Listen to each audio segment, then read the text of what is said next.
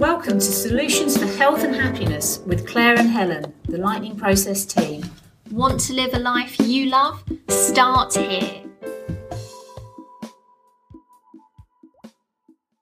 Hello and welcome to podcast 42 in our series. I'm Helen Harding and my co-host is Claire Brooker. Hello everyone. In our last podcast, we discussed how to deal with anger and frustration. Our top tips were to recognise that anger is a normal part of the human experience. It's not the feeling that's the problem, but the way you may respond to it. Start to spot your triggers. What is it that you react angrily to?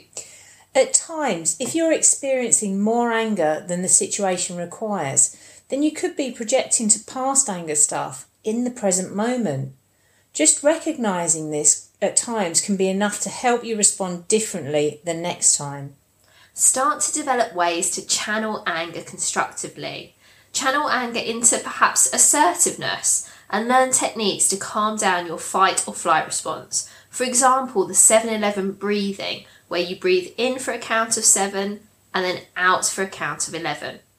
And take some time out from a conversation if necessary, and then you can come back to it when you're feeling calmer. But don't forget to explain to the others this is what you're doing to stop them from following you. Good point. So today we're talking about body language for communication and health. Good communication is really the foundation of any successful relationship, whether it's personal or professional. It's important to consider that it's not just the spoken word we should pay attention to.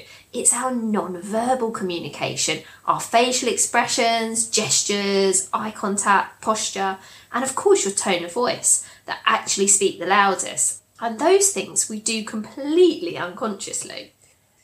The ability to understand and use non-verbal communication or body language is a powerful tool that can help you to connect with others, but also with yourself.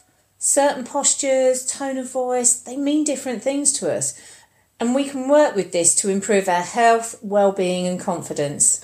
Within the Lightning Process training, we talk